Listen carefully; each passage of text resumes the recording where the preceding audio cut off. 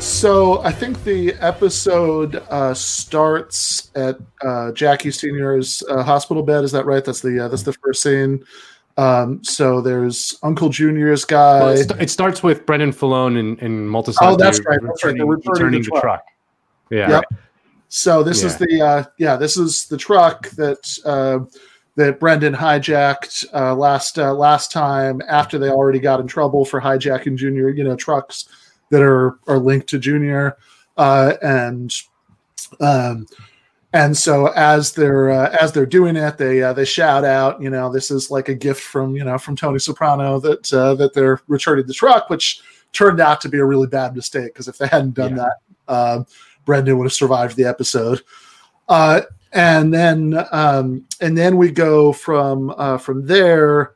Okay, so that's where we go to the hospital. Bed from there. Yep. So we're at the hospital bed, and Junior's guy. What's that guy's name? I don't remember. Mikey Palmisi. Mikey Palmisi. Mikey Palmisi. The very incredible '90s outfits this guy wears. This guy wears the Men's Warehouse catalog. It's great. Outfit. It's great. Yeah, I love his. I love how everybody. All the Italian cats on the show tuck in their polos.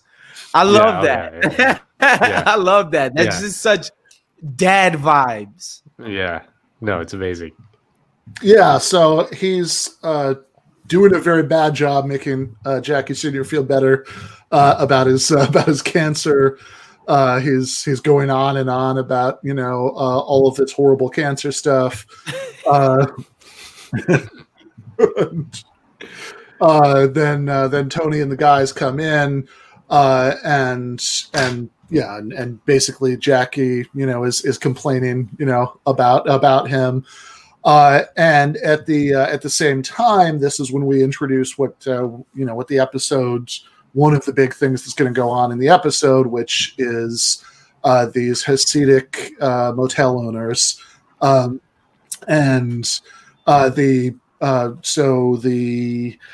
Shlomo, who we see in the next scene when they do the sit down, who's played by Morty from Goodfellas, Morty Goodfellas, the guy with the wigs.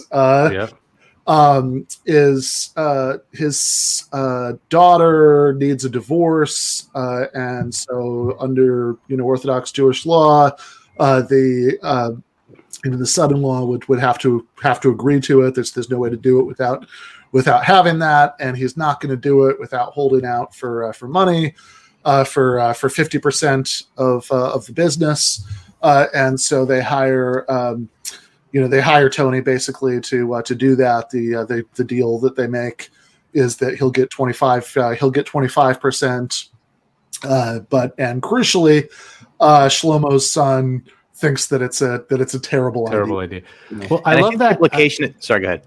Go ahead. Well, the implication at the beginning is that he's going to get $25,000 just for doing it, but then it turns out he's going to get 25% of the guy's business, and it's such a great.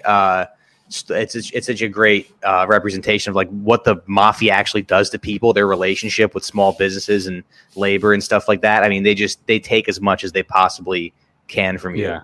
You're not going to have a friend in the mafia who helps you out. You can't dip your toe, and take it back out. Once you dip your toe, right, you got to stay in there. I mean, and I just love the idea because the whole premise of this is that this is Silvio's friend. He's like, oh yeah, my friend, this rabbi. It's never explained why Silvio is friends with this Hasidic rabbi who owns a motel. It's just never explained. Well, Silvio owns a strip club.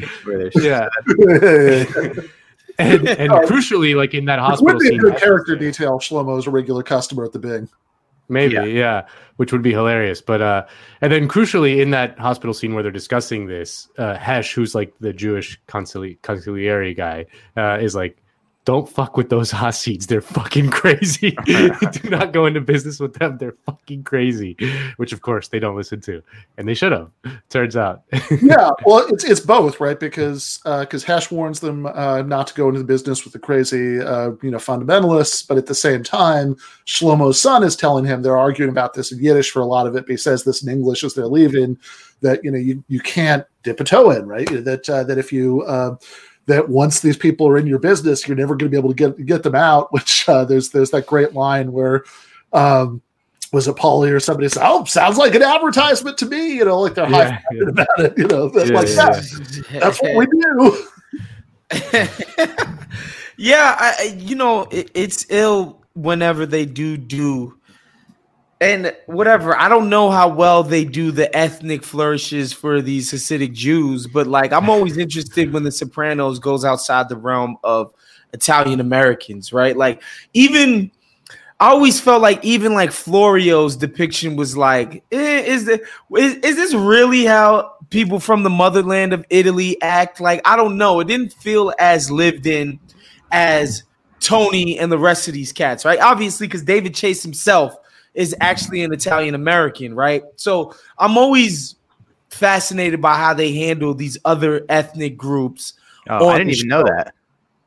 I thought he was like a Jane Goodall type who just observes them and write stuff down.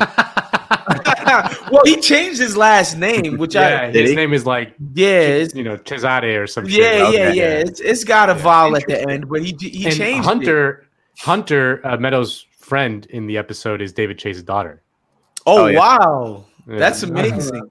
I didn't know that. Sorry, that's apparently David Chase's original name. What is it? There you go. Well, I don't know if I'm pronouncing it right, but it's De Cesare, De Cesare. Oh, yeah. Okay. Yeah. How are you supposed to say that? De Cesare? De Cesare? De Cesare. Okay, I really. You could tell. Yeah, so I'm always interested when they do, other ethnic groups. Like, we're gonna watch the episode where Bokeem Woodbine plays a rapper, and it's just fucking horrible. Yeah. The only other subcategory that they absolutely nail is like a Hollywood douchebag. Yes. They absolutely nail that. Yes. Like Jon Favreau and like his whole entourage. Exactly. Yeah, exactly. They fucking nail that. But I'm a senior vice president, asshole. Yeah. Yeah. You're just a D girl. You're a D girl. This is great.